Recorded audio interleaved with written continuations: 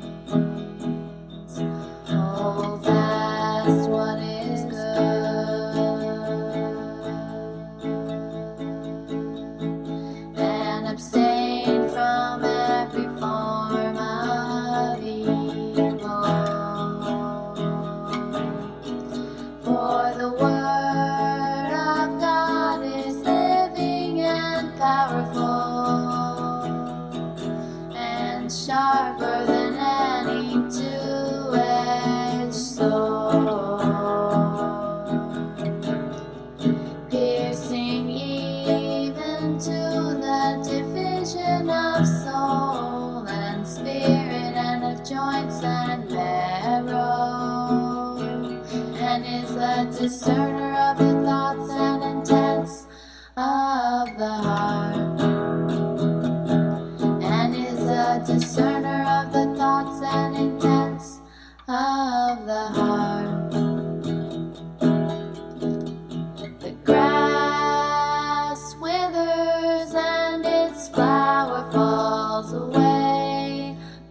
the word of the Lord endures forever. Test all things.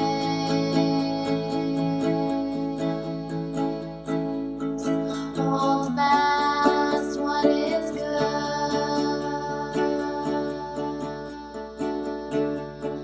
Abstain from every form of evil. Test all things.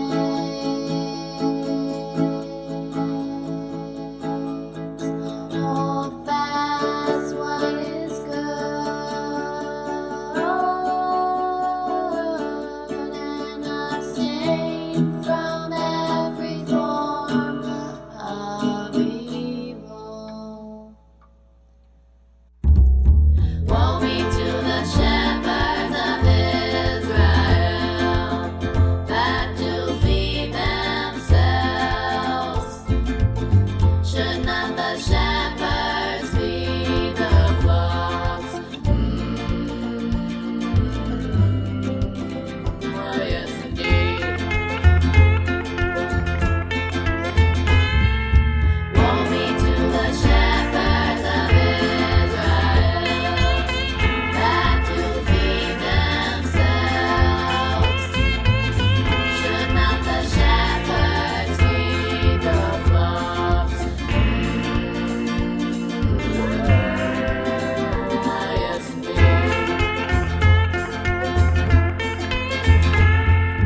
Woe be to the shepherds of Israel that do feed themselves. Should not the shepherds feed the flocks? Oh, yes, indeed.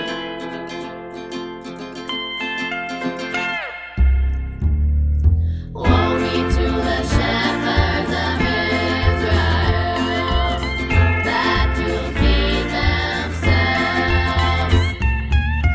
Should not the shepherds feed the flocks? Why, yes, indeed.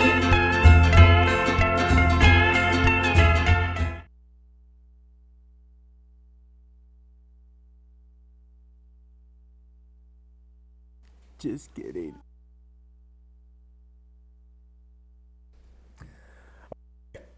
Let's wrap up chapter 19. We're going to move on to 20. We left off at verse 17.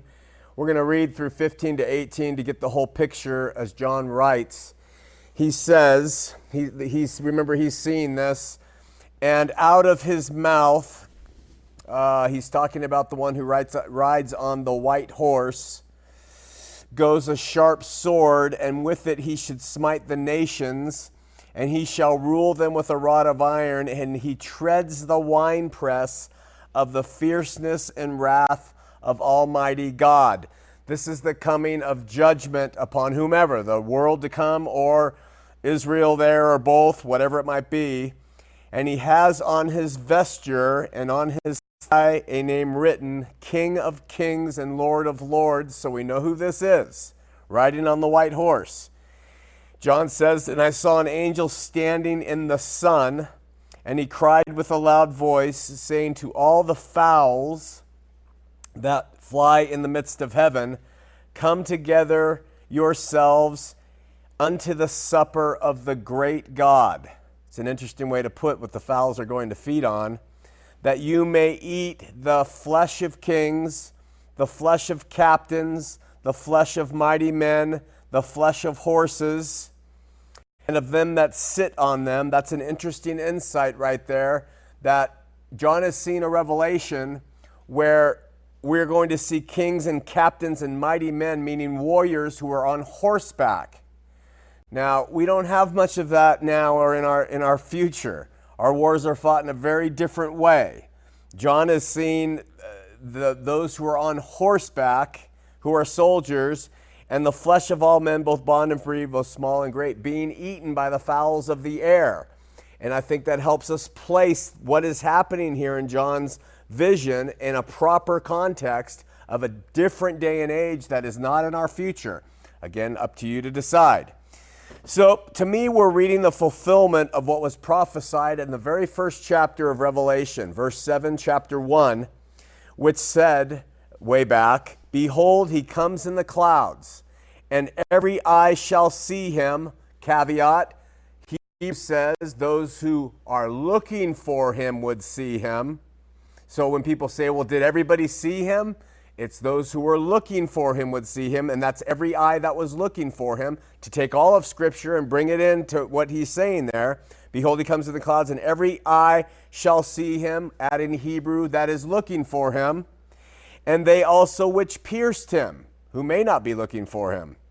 "And all kindreds of the earth," we read kindreds back then, that is talking about all the ethnicities of the earth at that time, all the tribes is another way to put it, "shall wail because of him, even so, amen." So that's in the first chapter of Revelation. We're now in the 19th chapter, which is bringing us the final picture of the fallout upon the earth. When we hit 20, 20, and 21, that is when we come into the kingdom. And we completely change the tone, the tenor, what the events look like, everything else. Up to now, it's all been about this stuff pouring down. Here in verses 11 through 16, we read of Christ coming to strike down the nations, the ethnos, and of being ready tread the winepress of the fury of the wrath of God the Almighty. So he's on the white horse. He's described in 15 and 16, and he's going to tread out upon them. And part of that treading out upon them, his judgment and his wrath of God Almighty, is to also call the birds of heaven to come and feed upon the horses and the flesh of the captains and the mighty men. This, to me, is a perfect picture of the wrapping up of that age. Of course, this passage is believed by futurists. Dispensationalists are what they're called, and which I used to be one strongly, coming from Calvary Chapel. This is believed by them to be describing what's called the Battle of Armageddon. And if you're a person who loves rock music, there's a lot of metal bands that speak of Armageddon. And it's a big futuristic battle that many non-believers in the world still believe is something to come in the future. We talked about Armageddon at length in chapter 16, but there's two other places that speak of it. Revelation 14, chapter 14, 17 through 20 says that there the winepress of the wrath of God is going to be enacted. That's Armageddon. So in 19, we're reading about Armageddon. Chapter 14, we read about the winepress. We read about that also here just now. And then in Revelation 16, the name of Armageddon is given. So that is what is being described here in these verses of chapter 19, what is called Armageddon. Now, when we studied chapter 14 and 16 together, we learned that the popularity of dispensationalism or futurism for all these events came about in the 1900s and were really popularized later by a guy named Hal Lindsey, who wrote a book called The Late Great Planet Earth, popularized by a guy named Tim LaHaye, who wrote a thing called Left Behind. I think it was the Left Behind series. I think that was Tim LaHaye. And it's all about get ready, this is coming out into our future. Very popular at the time. They say that Armageddon is going to take place in a place called the Plain of Megiddo, or Megiddo, whichever way you pronounce it. But there are other authors who have different opinions. One is a guy named John Noe, who says, quote, "The Bible's battle of the great day of God Almighty in Revelation 16 and Revelation 19 will transpire at that place that in Hebrew is called Har-Mageddon." Armageddon is the Greek way to say the Hebrew Harmageddon. Now, why does that matter? We pointed out in Hebrew that Har, H-A-R, means a mountain. So when Tim LaHaye and other futurists have said it's going to take place in the Valley of Megiddo, that is improper because in the Hebrew you can't have a mountain valley. Well, I guess maybe you could, but Harmageddon is talking about a mountain place, not the plain of Megiddo. They found Megiddo on the map, and because of what happened in Megiddo biblically, they say this will be the site of everything that's going to happen with Armageddon. But the Hebrews would call it Harmageddon, and the H is silent with the Greek, and that's a mountain. Now, we studied through Scripture at that time, I'm giving you kind of a refresher, that this would be Jerusalem. And we gave a number of reasons why it's going to play out in Jerusalem, on Jerusalem, as it did in 70 AD, and not in a valley of Megiddo in our future. And one is, geographically, Jerusalem sits up on the mountains. And we noticed that there's probably 15 references in Scripture where it says, and we are going up to Jerusalem. We're going up to Jerusalem. Everything they say when you're in Israel, Jerusalem is always up, up, up. So it's up high in the mountain, thus Har and then Megiddo. Jerusalem is also called in Scripture God's holy mountain. And that's Psalms 43:3. And it is called the chief among mountains.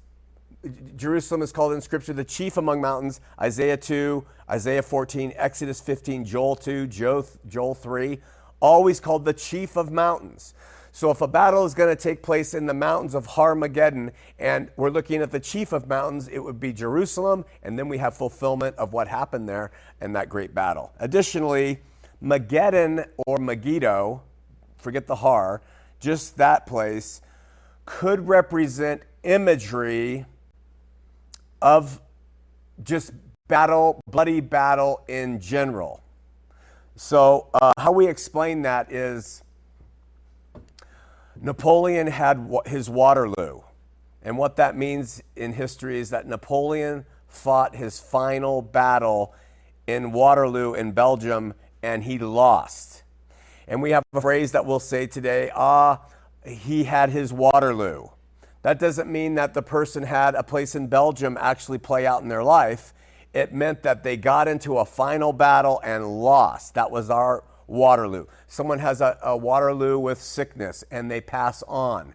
That's an image of their Waterloo, right? So Megiddo is a very similar picture in Scripture because it was a place of tremendous bloodshed. And so much so that Jezreel, it became synonymous, Megiddo, with slaughter. You could say to a Jew back in the day, Megiddo, and they would say, the place of slaughter. So you take Har Megiddo, and you're talking about the place of slaughter in a mountain. And that's how we get Armageddon coming down upon Israel at that time, and not a futuristic event in the plain of Armageddon. Something that you just might consider as we talk about it. A quote, history records that a great slaughter took place on the mountain in Palestine within the lifetime of the original recipients of the book of Revelation. That's from a preterist named Sam. And that's true. And so in 70 AD, the Roman armies through Titus totally destroyed where 1,000,002 Jews, and I know we've talked so much about that, were wiped out. That was taking what happened in Megiddo historically, putting it in the chief mountain height, Har Megiddo, and having it fall down upon Jerusalem. So, of course, Josephus, his secular history supports that when he said, it's a quote you've heard, the Romans ran everyone through with swords, whom they met with, and obstructed the very lanes with their dead bodies, meaning the roads were obstructed with the bodies, and made the whole city run with blood.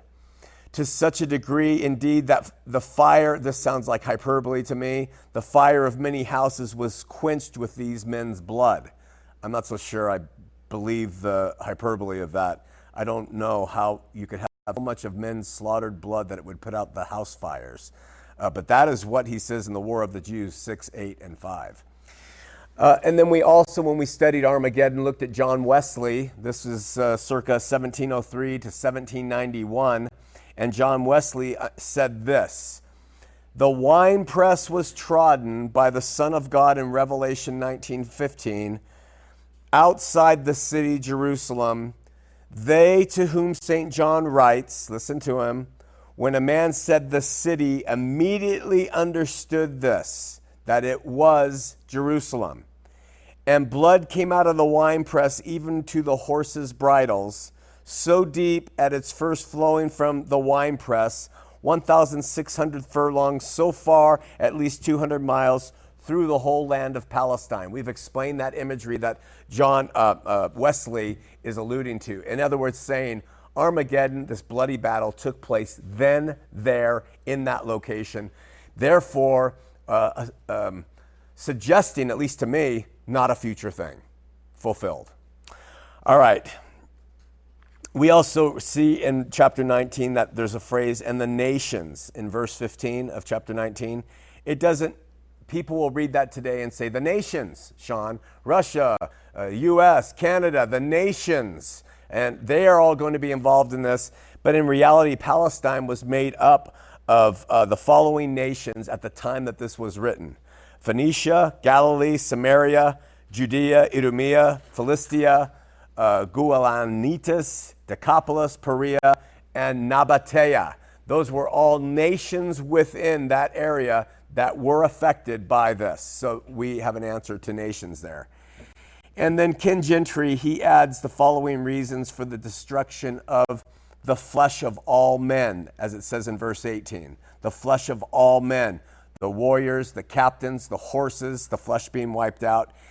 He says this, and this is really important: apocalyptic imagery often engages in hyperbole by making universalistic statements.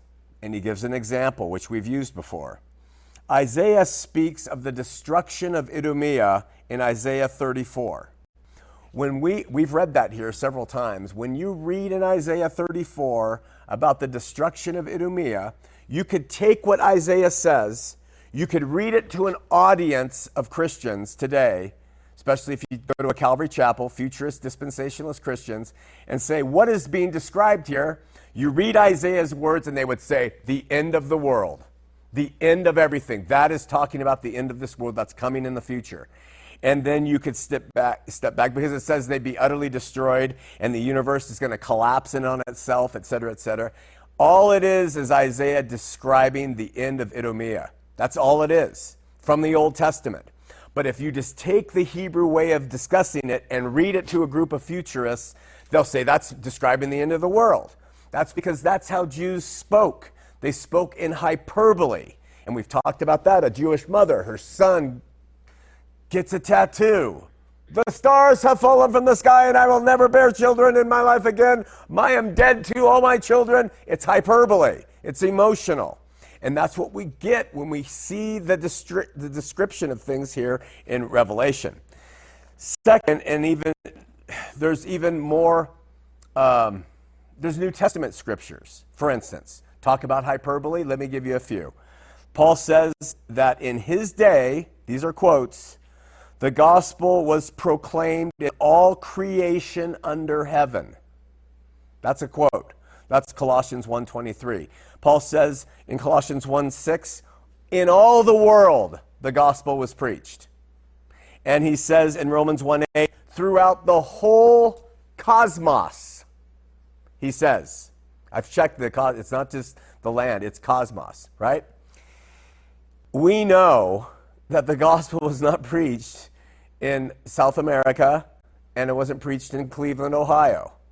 Paul, saying that in his day as a Jew, was using hyperbole. And so now we can translate that to say all the world of that age, that period, and we might be right. But if you take it literally like it reads, Paul was not correct. We wouldn't be correct in interpreting it that way. So no record exists that Paul preached in the Hawaiian Islands.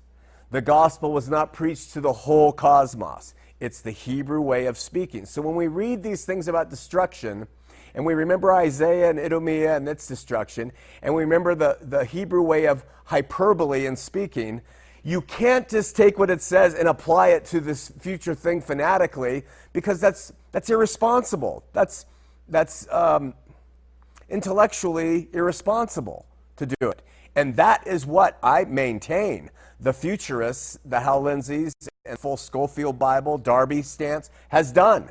And it's created so much misinformation and misappropriation of time and fears and talents in this world of Christians, who some have just, one time we did a show where we covered like 300 historical instances since Christ of very large groups of Christians giving it all away, going out to the desert because someone prophesied that the time was there, to great loss, great waste, great time and energy, because no one looked at this with a little bit of reason and said, this is what it contextually means.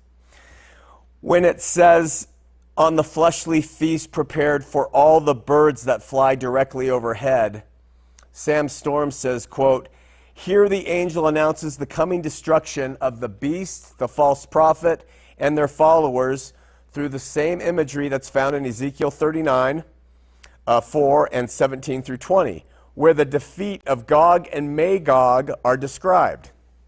The picture of vultures or other birds of prey feasting on the flesh of unburied corpses killed in battle was a familiar one to readers of the Old Testament. Deuteronomy 28:26, 1 Samuel 17:44, 1 Kings 14:16-21, 2 Kings 9, Jeremiah 7:33, Jeremiah 15:16-19-34, Ezekiel 29. This is imagery that they would understand, that when the birds of prey are preying upon a corpse, it is symbolic of that thing being dead.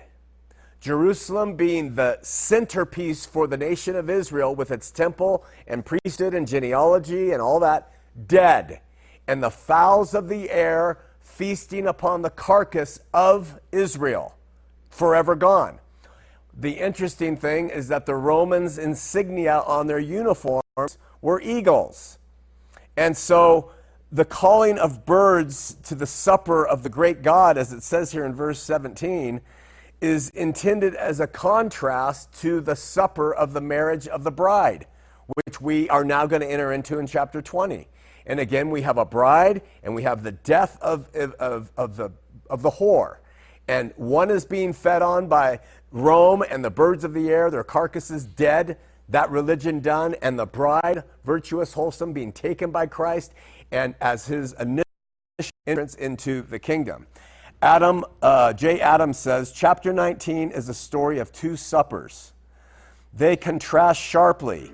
One is a joyous marriage feast. The other, the carnage of vultures.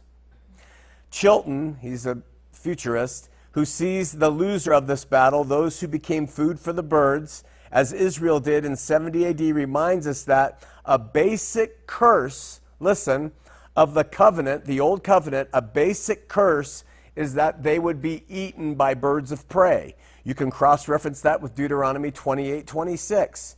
So even in the Old Testament, being eaten by birds of prey was indicative of a curse of God upon a nation for failing to follow him. Israel is now a sacrificial corpse, and Jesus talks about this in Matthew 24:28.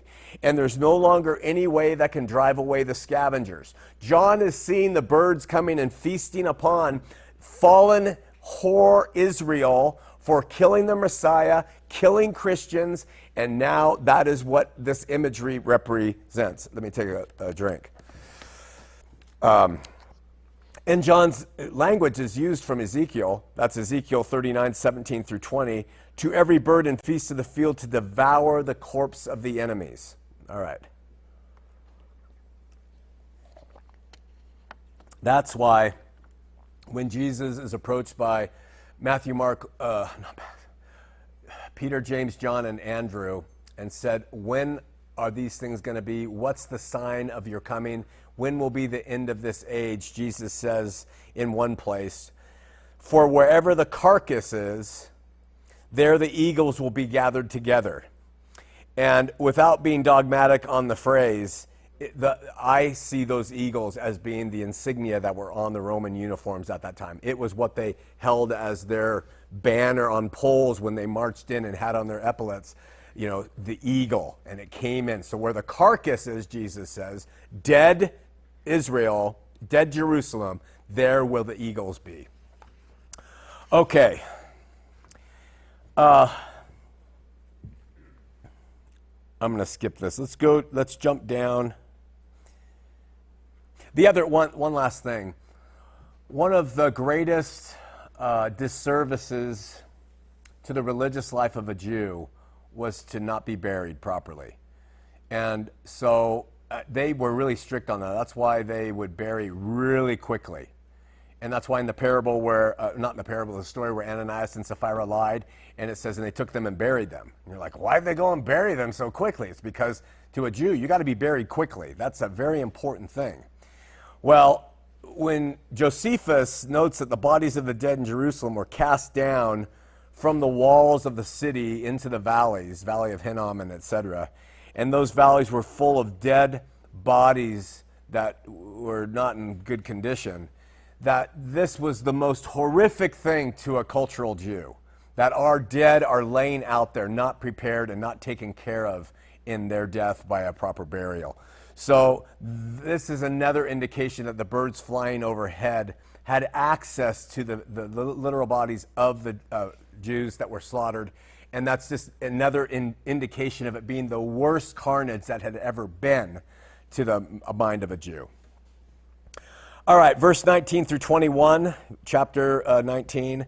John says, and I saw the beast and the kings of the earth and their armies gathered together to make war against him that sat on the horse and against his army. That's the army of heavens coming down from the heavens that we have talked about. And we have also talked about how this is the battle of Armageddon that's in Jerusalem. And the beast was taken, and with him the false prophet that wrought miracles before him, with which he deceived them that had received the mark of the beast. We've talked all about that. And them that worship his image. We talk about Nero and the command to worship Nero and his image. These both were cast alive into the lake of fire burning with brimstone. Now that we've covered that too, but that's an interesting line, cast alive into the lake of fire burning brimstone.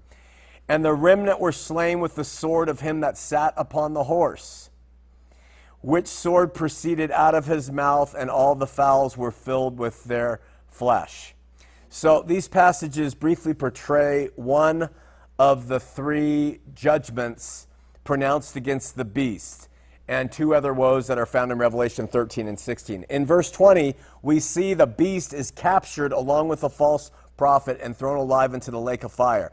They are captured because they had gathered to make war against him who was sitting on the horse and against his army. That's verse 19. They weren't going to win this war. This was the triumphal return with his army of heaven, with the power of God Almighty behind him to bring justice and reward upon that nation. In earlier places, we've noted the phrase, the earth, is always translated as the land when it says earth here in Revelation, and that the land is frequently a reference to Israel or Palestine, and the sea or rivers are a reference to Gentile armies, and we've used that model as our way to interpret Revelation. So don't think that Scripture indicates a future battle in the plain of Megiddo, the ancient Canaanite stronghold, and that there is no such place as the mountain of Megiddo or Jerusalem. There is, and that's where this stuff is taking place. So that summarizes and wraps up the third part of our study of 19. And now we enter into what am I going to believe in my life about futurism and etc. And as I've promised, as I've said, all I've done is read this. I have not studied it yet. We've grown together. We've studied together. We've grown together. And now we come to the chapter that is the deal breaker. This is what makes someone a futurist, someone a partial preterist, someone a full preterist. How do you interpret chapter 20? We didn't spend that much time on 19 because it is a recapitulation of things we had studied along the way in other chapters. And 19 is just rehearsing again for us. So we jump right in to this, and let me just first try to explain the way partial preterism and full preterism look at chapter 20 and futurists. The other thing to note is I am going to try to explain to you. In this chapter, we come to the only time in Scripture where millennium, translated from the 1,000 years, is from the Greek word millennia. So now we are going to talk about this 1,000-year period. And we have to decide what's our view of the 1,000 years. Why do we view it this way? And this is going to take up some of our time. So maybe today, I don't know, I'll have to see if we get through it. But we're going to discuss what the different main views are of the millennium. But let's begin by first talking about full preterism. It's a view that the consummation of everything that we read in the Bible is occurred by 70 AD or around there, I'll say. Full preterists, the last days, when a Christian today says it's the last days, a full preterist, which we can call a number of different names, but I'm just going to stick with that one, believe that this is the last days of the Mosaic covenant. Understand that, you'll understand full preterism completely. That it's the last days of the Mosaic covenant, with Genesis through Malachi being the establishment of the Mosaic covenant, Matthew, Mark, Luke, and John being Jesus coming in and facing those who were under the Mosaic covenant, and Acts through Revelation showing how the Mosaic covenant was being wrapped up by his covenant church, and him coming and taking his limited number bride, who are holy and pure, with him at the end of the full culmination of everything that has to do with the Mosaic covenant. Okay? That's how a full preterist sees it. And during this time, the whole Jewish and Roman world was evangelized. That's why we have those passages I read to you just a little while ago about Paul saying, and the whole world knows the gospel, and the gospel is preached to the whole world. To a full preterist, what they're saying is anyone who fell under the old covenant of the area of Judea and Rome, out there, that area, had the gospel given to them.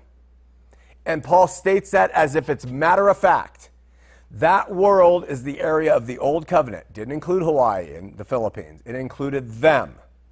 So you can sort of say a fulfillment person, full preterist, believes that everything we read is a history of God dealing with them. Now, why did God deal with them? Because all the way from the beginning, he took Abraham, Isaac, and Jacob, and he established a nation by which he would bring through the oracles, and he would bring through the Messiah, and he would do all of this for what purpose? So they would play their role in putting him to death, so he would come back for his own, so he would get his bride of 144,000, including some Gentiles, and that he would then reign over a spiritual kingdom as a result of what God did through the Mosaic covenant being fulfilled. That's the way it would be explained traditionally. To a full preterist, the Antichrist was Nero, and we've talked at length about that. The Great Tribulation was Titus' invasion of Jerusalem and parts of Israel surrounding. And the 70 AD was the return of Christ in the clouds for his bride as promised by him and his apostles. And that the resurrection took place then of those people, and it initiated the resurrection on out into the future. Okay, and we'll talk about what a resurrection means to a fulfillment person. The last judgment has taken place in the minds of fulfillment people. It's all done. So when we read about last judgment in Revelation 20, 21, 22, that has occurred to a full preterist. Now, I believe, unlike most full preterists, that this all took place actually. Where most scholarly full preterists, I don't really know all that they believe. I didn't study full preterism. I just read what I learn. They believe it was all spiritual. So they believe Jesus' parousia, his coming, his return, was spiritually based. I believe it was materially real. And only those who saw him were looking for him, et cetera, et cetera, et cetera. And of course, there's all kinds of questions with that, but I see it as the fulfillment of the old covenant because the old covenant is materially based. He said he's going to come back. The angel said, why do you stand here looking at him going into the clouds? Let me tell you something, he's going to come back the same way. And I believe that's how he came back. I make that clear so that we don't have any wiggle room to suggest that this was a spiritual return in 70 AD, and we're waiting for an actual physical return later for a real second coming for us. So I am unlike full preterists. They see it as all spiritual. At the time that this happened spiritually for a full preterist, and literally to me, the kingdom of God was introduced in full to the world. And the new heavens and a new earth and a new Jerusalem and a whole new way of living life for God was introduced at that time.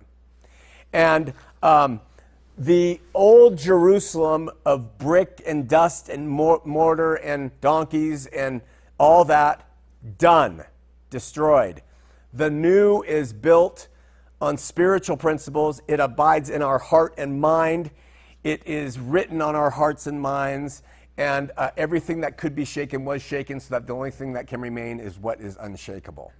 Since then, according to most full preterist believers, at their death, so let's say I die today, I am resurrected into that spiritual kingdom finally. I experience a transition from living in this life to living into the fullness of that kingdom that is in place since Jesus came and brought with him judgment and judgment upon Jerusalem, his material brothers.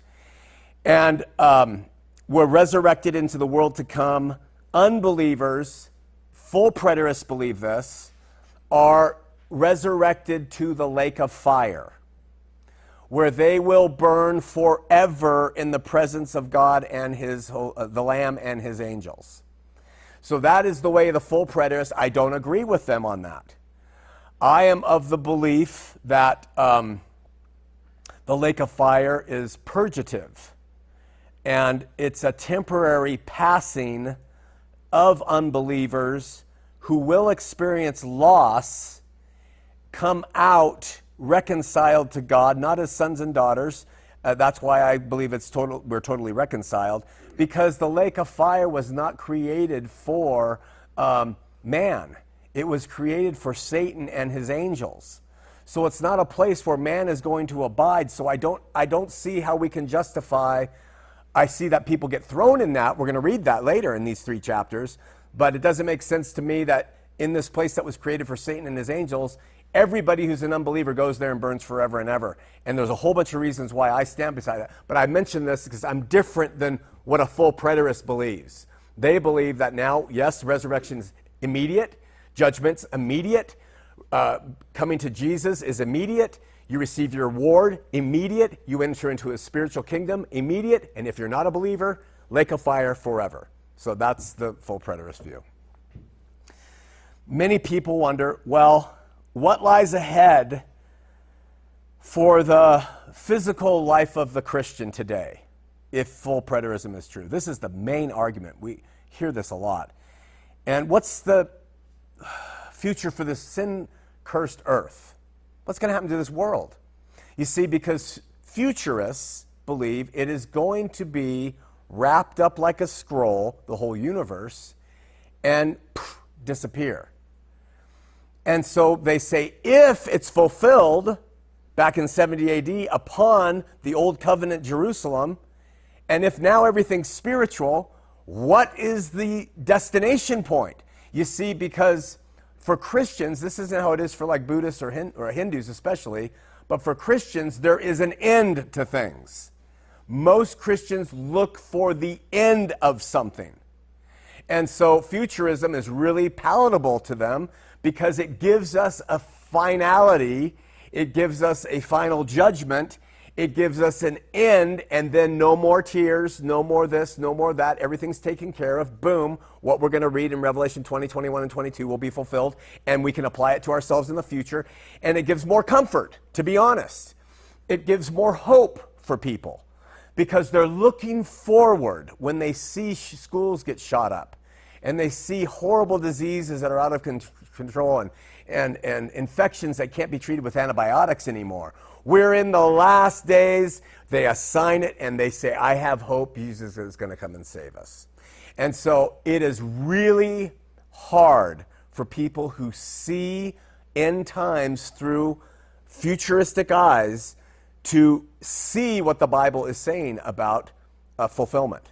It's really, really difficult. And I have a heart for that.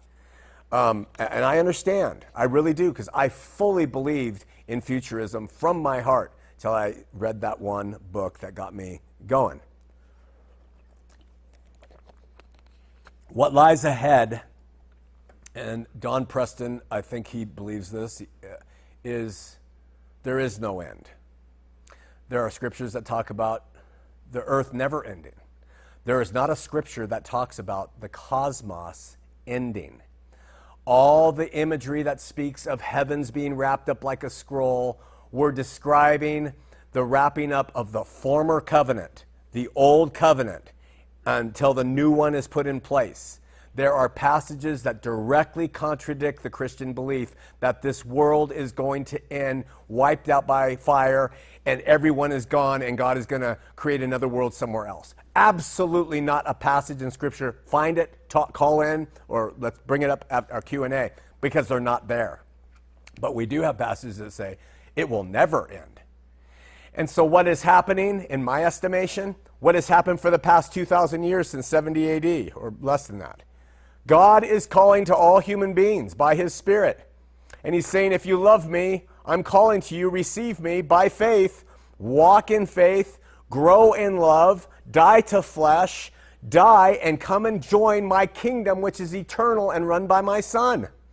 My Son oversees all human kingdoms, and it is a kingdom that goes forever and ever and ever.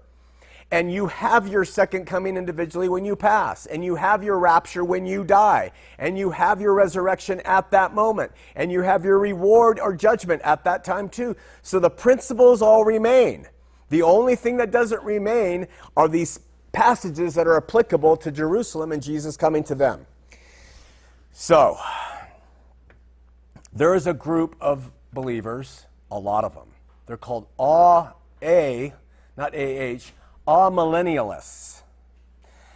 I'm just curious, in this group room right here, does anyone know what an amillennialist is? I won't pick on you. Okay, an amillennialist, there are probably, if you're going to put Christians on a scale as a whole, amillennialists are the foremost belief in how to see the millennium. And do you know what A in front of the word millennia means? There is none. Did you know that? That amillennialists discount the idea of 1,000 years. And so amillennialists and full preterists agree to a certain extent of the kingdom that enters into this world. There's disagreement on how it enters into this world, but they agree essentially that there are kingdoms in operation. We're going to talk about amillennialism in a little bit, and we'll talk about what it is before we get out of here. The consummation of the age is another phrase that a futurist believe full preterists steal from the hope of the faith. And that is, they believe that preterism, full preterism, completely undermines Christ's teachings that He's going to come and there's going to be a kingdom here on earth where He reigns personally at His coming, and he is over all things. And so futurists say you are stripping away the hope of the consummation of the age through this eschatology. They say that what we do with Scripture, it's called take a pro-Christian, we take a pro-Christian angle of it and we put it in a pro-Christian bed. What that means is pro-Christian is they say we take the Scripture and we make it fit our ideas and give our little nice package so that it gives hope to our view of eschatology, and that's called a pro-Christian bed. But in a sense, so do all forms of eschatology. Critics of full preterism maintain that the last days are not the last days of the Mosaic covenant, but rather they are the days in which the new covenant has fully been manifested on this earth. That we are living in a church age and have for the past 2,000 years waiting on this fulfillment of the new covenant to take place. And they suggest that it began with Christ's incarnation, and it's going to conclude in the last days with his parousia, or his returning to us.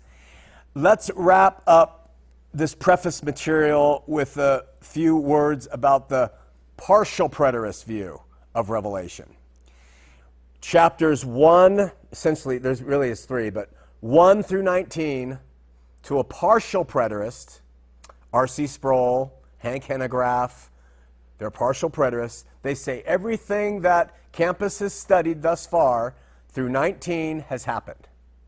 It's all happened. It's happened to Jerusalem, fine. He came with judgment on them, fine. And they draw a line, they say, however, 21 and 22, not happened. We're going to talk about how they view 20 in a second. But that is the difference between a full preterist and a partial preterist.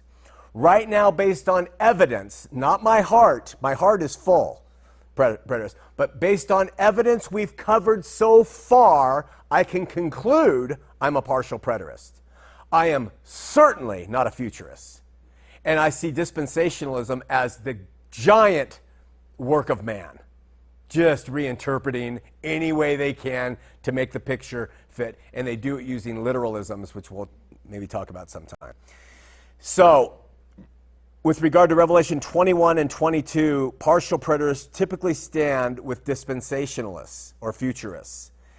And some view this as the historic orthodoxy of eschatology in the faith. That is not true.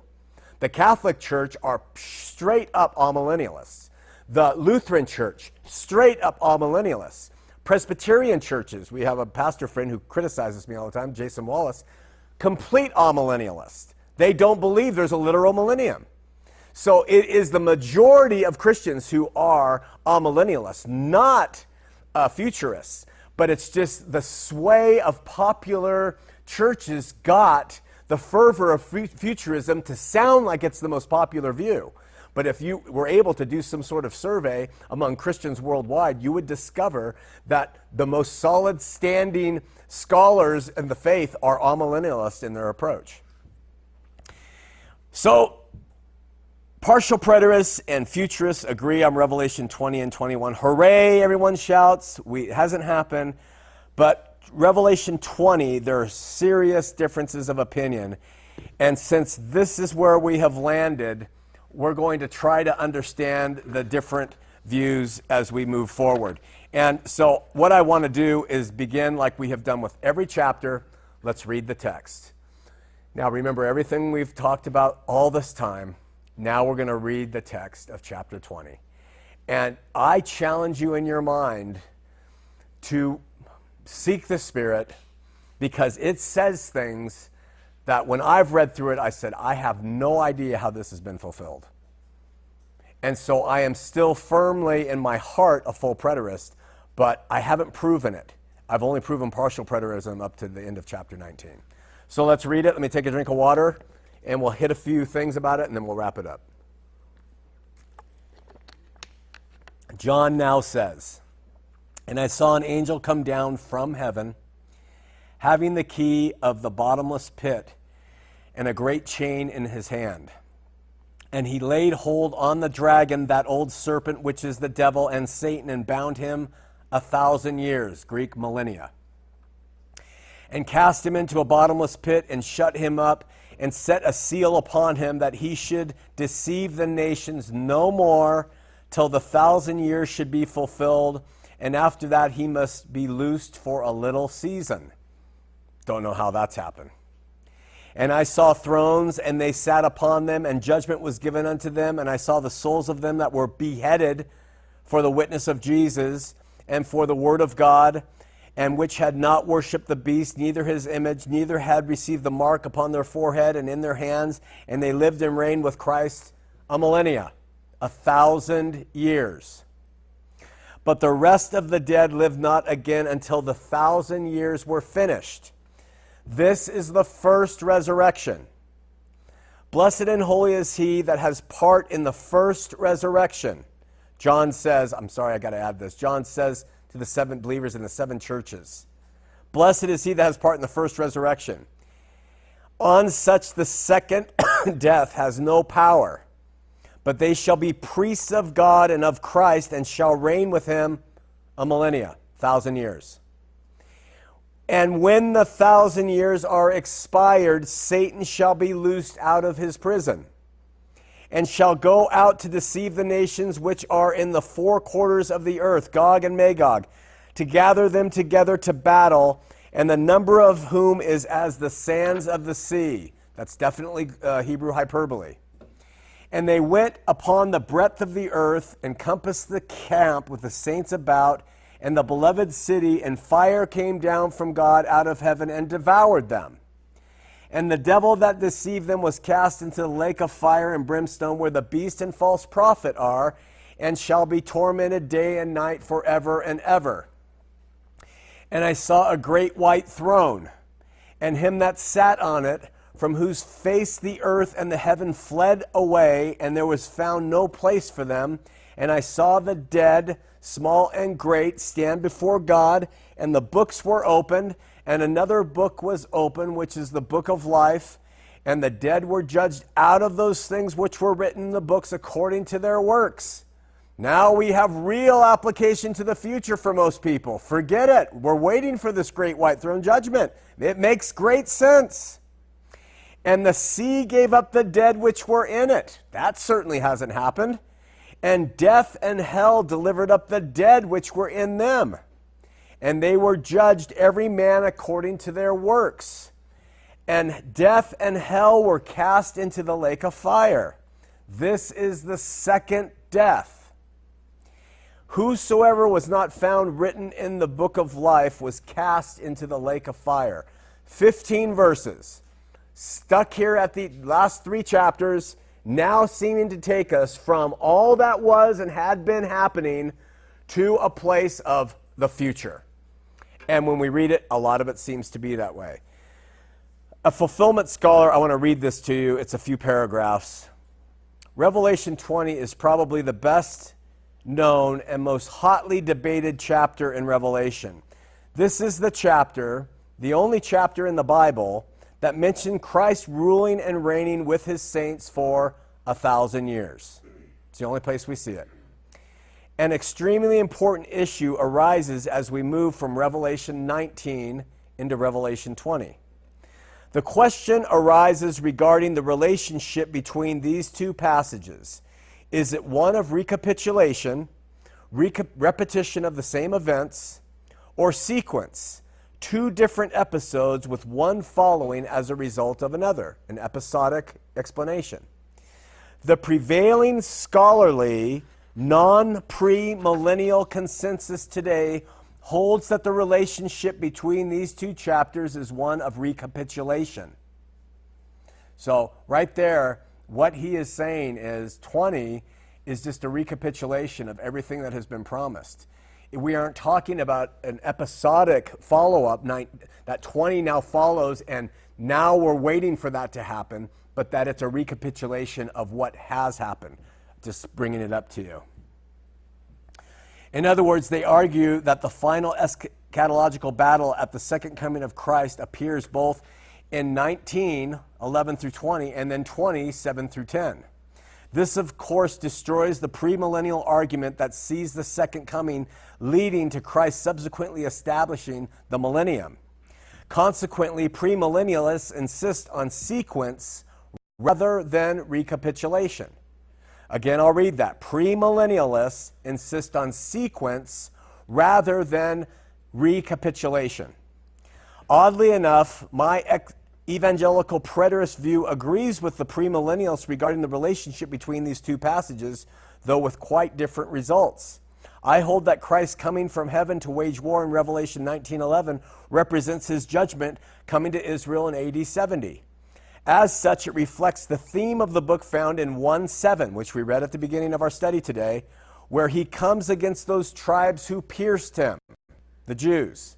Consequently, 20 verse 1 represents the consequence of Christ's judgment of Israel, Christianity's first major enemy, the binding of Satan, the vindication of martyrs, the spiritual rule of believers with Christ in the present age. Now, that is my view as well. That's how I see it. And, we're going to get into why and how. He goes on and later and talks about Gog and Magog and a few other quotes. But I want to wrap up today just by touching on 4 views, and I'll probably only touch on one of them, and then we'll wrap it up and touch the other 3. All right, big words. Is it pre-dispensational? No. It's dispensational premillennialism. That is one. I'm not going to write these out for time. Historic premillennialism is the next one that we'll cover next week. And then that's one category of eschatology, or how we understand end times. And then as we move on to the following weeks, we come to post-millennialism, and then we come to amillennialism. By understanding these 4 views of how Christians see the millennium will help us understand how to interpret Revelation 20, 21, and 22. So, dispensational premillennialism. I'm going to go back to camera 1, Seth. Dispensationalists, and just so that you know, so I know I've repeated it, this was a theory created in the early 1900s by a man named Darby from a Bible that was translated by Scofield.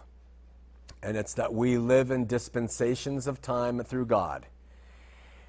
Dispensationalists argue for the necessity of the literal interpretation of all prophetic parts of Scripture. So remember that. Literal interpretation of all prophetic parts of Scripture. Charles Ryrie makes this point clearly, quote, "When the principles of literal interpretation, both in regard to general and special hermeneutics, are followed, the result is the premillennial system of doctrine. If one interprets literally, he arrives at the premillennial system." So understand that is key to premillennial dispensationalism. If you believe that, then you are taking prophecy and you are literally saying it literally applies. Okay? This means that all the promises made to David and Abraham, this is important, under the Old Covenant are to be literally fulfilled in the future millennial age. If you talk to a futurist, they'll say, I just can't believe that God's going to go back on his promises to Israel. I just can't believe God is not going to fulfill what he promised he would do for them. And that has to be talked through to help them understand he hasn't gone back on his promise. They went back on their covenant, and he gave them a bill of divorcement as proven by what happened to Israel in 70 AD. Dispensationalists insist that God has 2 redemptive plans. This is important too. One for the nation of Israel, and one for the Gentiles during the church age. That's us now. 2 redemptive plans. This presupposition, also listen to that word, forms the basis for the dispensational hermeneutic. he goes on and says, as John Walvoord states regarding the dispensational hermeneutic, quote, pre-tribulationism distinguishes clearly between Israel and the church and its respective ways that God deals with them. So there's another few key points to understand about them. So there is a rapture of believers in dispensational premillennialism. And that is when Jesus secretly returns to earth before the 7 years of tribulation. And that period begins, and believers do not experience the persecution as described by coming forth from the Antichrist, which is in our future. And the Antichrist is going to rise to prominence during the tribulation period. We won't be here for that. If you go over to Calvary Chapel and my brother Terry Long, you'll hear all about, God, will someone cut this? You'll hear all about, could this person be the Antichrist? We won't maybe know, because we're going to be raptured up away from this, and then he's going to come into power and do all his dastardly deeds, which we have assigned to Nero here in this gathering. So, believers do not experience the tribulation. The Bible data dealing with the time of tribulation is referring to unbelieving Israel, not the church. Therefore, church age, or the age of grace, that's a big key word with rapturous futurists, is seen to be that period of time in which God is dealing with Gentiles prior to the coming of the kingdom of God during the millennium. So hopefully you're following with me. But it's just, you can just call it the futurist view. Anyone who believes Jesus is coming, there's going to be a rapture, we're going to escape it, we're going to escape the tribulation, not the rapture, that they are a premillennial dispensationalist. The visible and physical second coming of Christ occurs after the tribulation. That's why it's pre-trib. You're pre-trib or post-trib. So if you're pre-trib, that means you believe the church will be taken and no one will experience the tribulation. Post-trib means that you believe that the church is going to go through the tribulation with the Antichrist, and then Christ will come. Okay? Those who are converted to Christ during the tribulation, including Jews, the 144,000, who turn to Christ, go into the millennium to repopulate the earth. Did you understand that? Glorified believers rule with Christ during this future reign.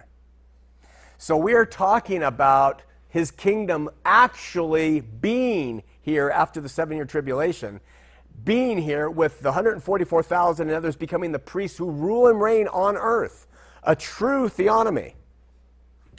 Jesus came to earth bringing with him an offer of the kingdom to the Jews who rejected him. God then turned to dealing with us, the Gentiles.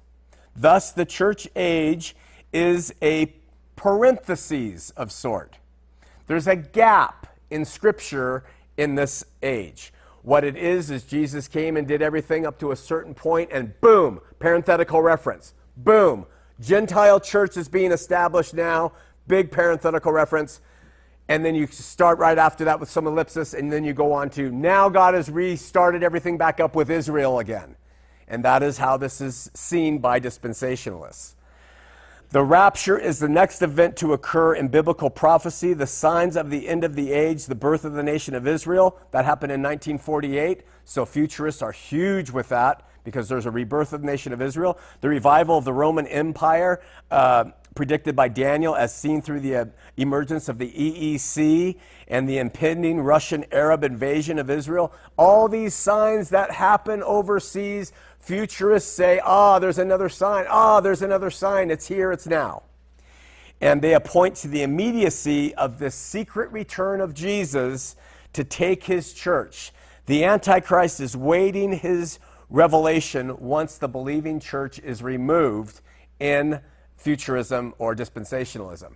Now understand that one thing, and we're going to end it here, that if you ask, and if you stand in, because I came from this culture, if you listen to the explanations of what will the people say on earth if the Christians are removed? And this is what they say they will say. One, they won't notice because there's not many real Christians. Two, they'll say, oh, they went off somewhere. They're kind of radicals. They went off into the desert. Let's just take their property. And they'll just come up with some justification where the world will not be aware of the secret rapture of the church. That is the justification in our day of how the world is going to continue to spin and why people on earth who aren't raptured aren't saying, we've all been left behind. We need to repent. They've all been taken. Because it's a secret rapture.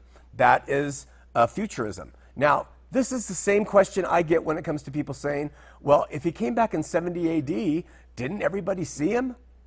And I just can only give them the same answer that the futurists give today of what will happen when we get taken. No, only those who were looking for him took him, and he came and took him, and it was a lifting up of them once and for all, and whatever, you know. So to a futurist, it's reasonable that the world won't miss them at all and will justify their absence here in 2018 or beyond. But it's not reasonable at all to them that Jesus came back in 70 AD and no one really witnessed it, or even knowing that the church was really, really small at that time. And that most of the people who were Christians were alienated in the first place. So the millennium, here we go, is marked by a return to Old Testament temple worship and sacrifice to commemorate the sacrifice of Christ. At the end of the millennium, the great white throne judgment occurs, and Satan and all the unbelievers are cast into the lake of fire, and there is a creation of a new heaven and new earth at that time. So understand that there's a guy named John Hagee. There are other people who are taking collections for the nation of Israel to gather money so they can build this third temple, to prepare for this millennium reign that's going to come of Christ.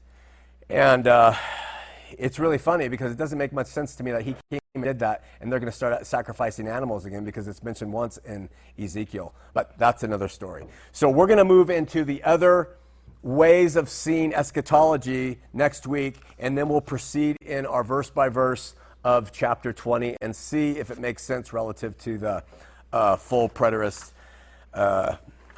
view. Questions, comments? Vanna, you're late. Questions, comments, insights? Whew. No way. No way. It's not possible. Oh. Is this on? Oh, that was loud. So, I know you understand my views, that I believe Jesus... I don't understand them, but carry on. Well, we've talked, but I don't believe, because I believe Jesus is coming back, but I don't believe that there is rapture in the Bible. I don't see it. For if somebody believes in futurism, I don't think they have to believe in rapture, is what I'm saying. Well, you don't have to believe in anything, really. Because I don't see that in the Bible. They believe that the rapture it's key to premillennialism. So it's key to pre-trib, because there has to be a taking up for you to not go through the tribulation. That's why it's called pre-tribulationism. So it is key to the eschatology that Christ comes and takes his church up to save them from the tribulation. That's why they're pre-trib, my brother. You don't see that as resurrection, and people just mix it up? No, they see that as an actual rapture, and the resurrection comes later. Interesting.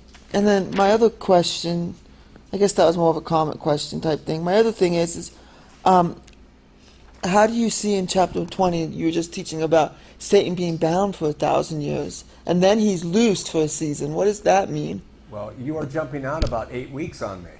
Remember, I just said I've only read it. I haven't studied it yet. So let me study it, and I'll answer those questions about 20. We're just talking about, and we don't have answers yet for that. Yeah. So let's just stay with that, and at the time we cover those texts, bring that back up, Patrick. Yeah. And explain this now. And we will cover it. Okay. Awesome. All right. Thanks for your teaching, Sean. Good questions. Dos mas. Hi, I'm Jason. Hello, Jason. I come from a different perspective now in my current worldview, where I'm even questioning validity of the Bible in general, okay? As we're reading through Revelation 20, and I'm reading the words, and I'm hearing you read the words, and I'm hearing you say things like, well, that hasn't happened. I just think about the word epistemology, and I think about what we really know about anything that happened. 1,000 years from that point would have been, what, 80, 1,000, 80, 1,200? How in the hell do we know what happened and didn't happen? We have to say, oh, well, this didn't happen, and we have to base that on some kind of current state or evidence or what we see to have the gall to presume, oh, that didn't happen. So I think I would just invite us to open our brains a little bit, and maybe as we're reading this, for those who are faithful and believe in the Bible, why say you that these things didn't happen? How do And we I will know? explain why I don't think they've happened as we get into the text. This was just a preemptive strike of understanding eschatology before we get, but I will explain why I don't think they've happened, and I have the gall to say it. But it doesn't mean you have to believe it or buy it, which is why we like everyone here of differing views. Sure. So I just wanted to mention that. I mean, when it says them, they, did, was, were, why do we assume that it's saying anything about us or, when, them, us, now, future, whatever? I mean, how do we really know what it's talking It's about? a good question. So, I have to admit it. How do we know it's talking to us now when it wasn't just talking to them then? And I get it. yeah, I think the words, if you just read them at face value, it seems, coming from my perspective, that we can't say that they haven't happened. We don't have any, anyway, I'll stop. Keep attending. Back behind you. My name's Jeff. I've got a passage that I was going to read and have you explain, if you could. We'll try. All right, it's 1 Corinthians chapter 11, and it's verses 23 to 27. And it says, "For I have received of this Lord that which I delivered unto you, that the Lord Jesus, the same night in which he betrayed, took bread, and when he had given thanks, he brake it, and said, Take, eat, this is my body, which is broken for you. Do this in remembrance of me. After the same manner also he took the cup, which he had supped, saying, This cup is the New Testament in my blood. Do ye as oft as ye drink it in remembrance of me. For as often as ye eat this bread and drink this cup, ye do show the Lord's death till he come. Wherefore, whosoever shall eat this bread and drink this cup of the Lord unworthily shall be guilty of the body and blood of the Lord. But let a man examine himself." Okay, so it goes on from there. Okay. So last week, when you took the bread and the wine Yeah. in here, were Yeah. you doing that unworthily?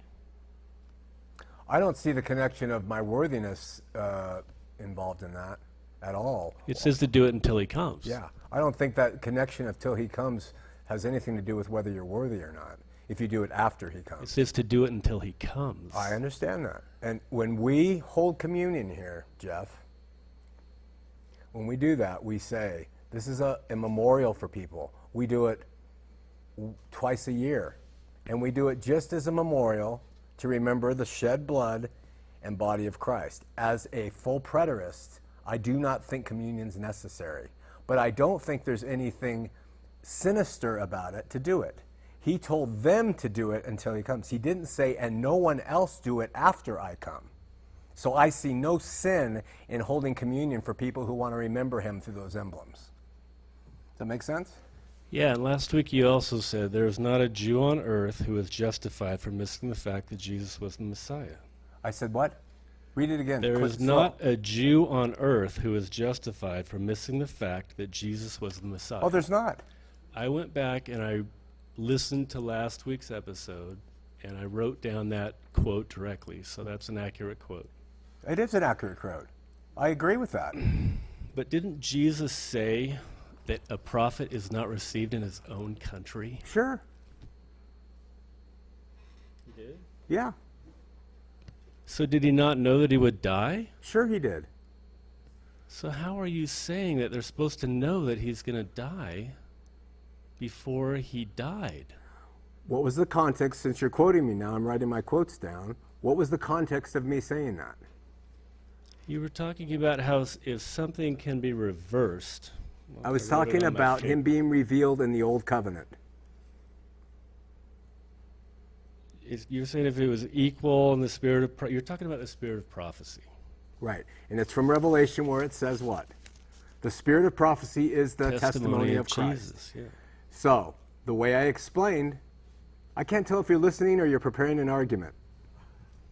Well, I am wondering Wait, why. let me look at me and let me answer. Well, listen, I'm wondering why that Let me comment that you answer made your let me sounded anti-Semitic. Let me answer your question. The quote from Revelation, Jeff, look at me. I'm listening. You're studying. The quote from Revelation was that quote, right? The spirit of prophecy is the testimony of Christ. And the way I explained that was, I believe the person who said that was an Old Testament prophet. And he made the spirit of prophecy equal to the testimony of Christ that John had, which was a first-hand testimony of him in person. And I said that if they're equal, the spirit of prophecy is equal to the testimony of Christ, and the testimony of Christ is equal to the spirit of prophecy, which is what this passage says, then no Jew can say, we didn't know he was who he was. They can say we allowed the world to blind us. They can say we were hard-hearted. They can say that we were envious. But they cannot say we have an excuse for killing him, because there are Jews who did understand the spirit of prophecy equal to the testimony of Christ. Now go ahead and talk back. Well, when Jesus was, Peter was telling Jesus, I think it's in Luke, Jesus actually rebuked Peter because Peter told him, when Jesus was talking about dying, I'm trying to find it here. I know the passage. He said, "Get behind me, Satan." In other words, Jesus was telling him that he had to die. I agree with that. So what you're saying is these guys who knew him intimately didn't want him to die. No, because they did they're not. thinking like you did, but he was saying, I have to die. Yes, he did. So when you read in Isaiah and it talks about his hands being pierced, he's being bruised for our transgressions, and his visage is marred, what you're talking about is something that didn't happen yet. It was a prophecy, yes. So these people are supposed to know that he's going to die, but he hasn't died yet. So what's your point? I'm saying, you're saying that they should have known that he was who he said he was, but you got to look at it. I say they don't have an excuse for not knowing. What I mean is you got to look at it from the perspective of the Jewish people, because the Jewish structure of society was that they were led by rabbis. Yeah. So it wasn't the people that were at fault. It was the people who were misinterpreting the scripture. Okay, so the people weren't at fault. The people had nothing to do with it. The only ones who had something to do with his death, this is what I'm gathering from you, tell me if I'm wrong, were the Sanhedrin and the Romans. And God comes down and wipes out miserably 1,000,002 of them. So they receive a judgment upon them that is unbelievable, with eating each other, suffering badly, but they did that because God did that to them because they were innocent, because there was no compulsion put upon them, because they were not aware of his son and they were blind to that? No. I think the passage where he says the spirit of prophecy is the testimony of Christ gives us that answer. That's how Jews were able to receive the Messiah, Jeff, is because they knew the scripture and they sought him. The ones who rejected him wanted Caesar as a king, not the Christ. Okay, you're preparing again. It just made me think of something. Maybe you and I should just sit down sometime and talk. It sounds like you have more to say than maybe the audience wants to hear. Or maybe Well, you do want to hear it. The thing about it is if nobody calls you out on these things that you talk about, then you're just going to keep going through with it as if it's correct. If you don't think it's correct, I give you that right, Jeff. If you're calling me out, makes sense. Because thus far, you haven't made sense. In my estimation, I have no problem. That's because you don't. Mary. I have no problem. Mary, don't. I have no problem with this. He wants to call me out. It's okay. Yeah, I do. I know. But you can do, I don't call you out for your futurist views. I teach what I think is right. You've been coming here, stealthily moving about for a while, doing your pretended thing. You're welcome here. But I don't think calling me out this way is the way to do it, because I'm not sure everyone wants to hear it. If you think my teachings are wrong, guess what? You don't have to listen to them, and you're still welcome. But I'm going to teach the way Jeff, I'm still talking. I want to teach the way I'm led by the Spirit. If you're led differently, you're welcome to that, and I'll call you my brother. But if you think it's your job to come in here and correct me, make sure you make sense when you correct me, because you're not making sense now. You're pulling from disparate parts of Scripture to make some case in your mind that I don't see it. And I don't think this is a good thing for one-on-one when everyone else is waiting for the ending prayer. And that seems to be the way you structure your discourses. You don't allow people time to talk about this. In other words, I'm not trying to contend with you over Go ahead, it. finish. I'm just trying to reason together. Come reason together with me, Jeff. I know, but why don't you want to let the people who come and sit here do it We do every week. during the time so they all can hear it? We do it during the week. Mary, I can answer him. We do it during the week, but listen, Jeff. I watch people's faces. This is my job as someone who's hosting this. And like I said to you last week, when their faces start going like this, watch me, Jeff. I have a duty for everybody. And that's why I don't let protracted arguments go on and on and on, tit for tat, for people who want to correct me. If you want to correct me, come and say, I want to correct you. And I'll give you a couple hours of my life to hear you do it. It would be ineffective. So what your purpose is to get them to hear you. Exactly. Guess what? If you want them to hear you, there is a building next door you can probably rent. Put out your shingle, say this is Jeff's view, and let them come hear you, Jeff. Well, let me just close with a scripture. Is that okay? Close with the scripture. Alrighty, this is Zechariah chapter 12, verse 8. And it says, In that day shall the Lord defend the inhabitants of Jerusalem. He that is feeble among them in that day shall be as David, and the house of David shall be as God, and the angel of the Lord before them. And it shall come to pass in that day, I will seek to destroy all the nations that come against Jerusalem. And I will pour upon the house of David and upon the inhabitants of Jerusalem the spirit of vengeance and supplication. They shall look upon me whom they have pierced, and they shall mourn for him, as one mourneth for his only son, and shall be in bitterness for him, and for one that is bitterness for this firstborn. You should read those with emphasis and conviction if you're going to teach them, because Look, you mumbled through a lot and then of you it. go over to 14, and it says, Behold, the day of the Lord cometh, thy spoil shall be divided in the midst of thee, for I will gather all nations against Jerusalem to battle. Didn't he do that? The city shall be taken, and the houses rifed. They were his children. He did it. The women ravished. Yeah. I get it. So this is talking about a future event. Okay, in that's your Jerusalem. interpretation, That's my from interpretation. from a futurist view, Jeff. Right. And I don't agree with it at all. But let me just ask you No, one Jeff, last we're question. done. We're done. Well, look, No, we're done. what are Jeff, the we're Jews done. guilty of Jeff, today? we're done. You can talk to me personally. Come on, talk to me after. We're done for the audience. Jeff, give up the get it up. We're done. Jeff, I'm hanging up on you.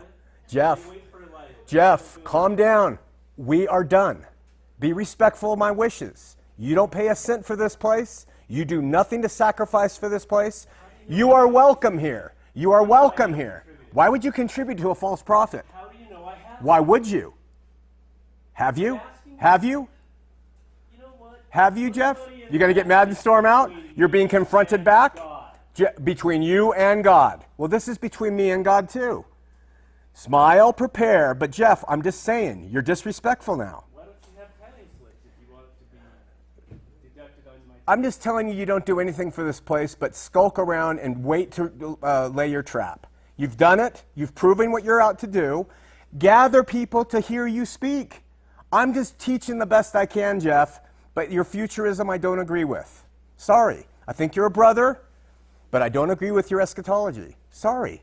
Okay? All right. Love you too, Patrick. I love Jeff too. Don't have to leave, Jeff. That's what... Yeah.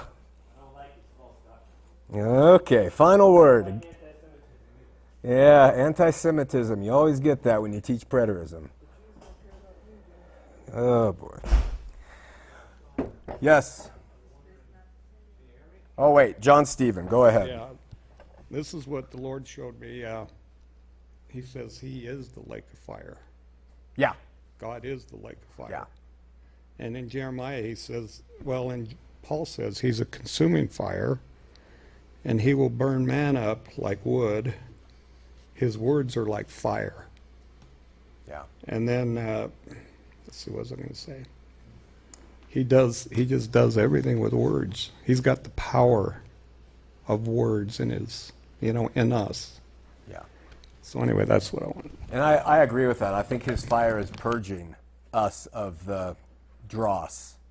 Yeah. All right. Let's pray. Before we do it, I don't know, you guys at home who watch, and usually those of you who are here, I'm sorry. This is, if you get struck in your flesh with something that really gets under your skin, that is something that gets undermined. Verbal confrontation over beliefs rather than just making points. And I fell a little bit to my flesh here, and I don't like it. I like to teach what I see and let others say what they want, and you're welcome. But when it is to fight and it's purposeful and it's been strategized for months on end, I'm sorry. My apologies. Let me die to my flesh. Let's pray. Lord, we do seek you. And obviously, we're teaching the word, and things got heated here. And I just pray that you will humble me before you, realizing the things I teach are not perfect. And there are things in it that are not right. But that when they're not, that we can work together, understand things in love, in peace, according to your Spirit. Pray your blessings upon Jeff, and that he will know he is welcome here. I do love him as a brother, and welcome his divergent thoughts, just not the way they were coming out today. We pray for your Spirit to be with all of us as we reflect upon our walk, what we believe, why we believe it, who we are in you. And it's all in and through you, and we recognize that. We pray for Myrna and her health. She has been very sick, rounded the corner and in the hospital, and we just pray that she'll have a full recovery, and bless Grant, who's watching over her. We pray you'll bless Jen, and who has struggled with her health this past week in the hospital, and you'll heal her kidneys completely and remove the fever. Diana and her body, and help her. We pray for Patrick's brother Paul to come to know you, Lord, and have a relationship with you. And someone says Wendy's cat is sick, and so we pray for everything that we need. So we pray for Wendy's cat. Anybody else who's struggling and having difficulty, Lord, move us forward out of here. Let's put our hand to the plow and not look back. In Jesus' name, amen. Your soul.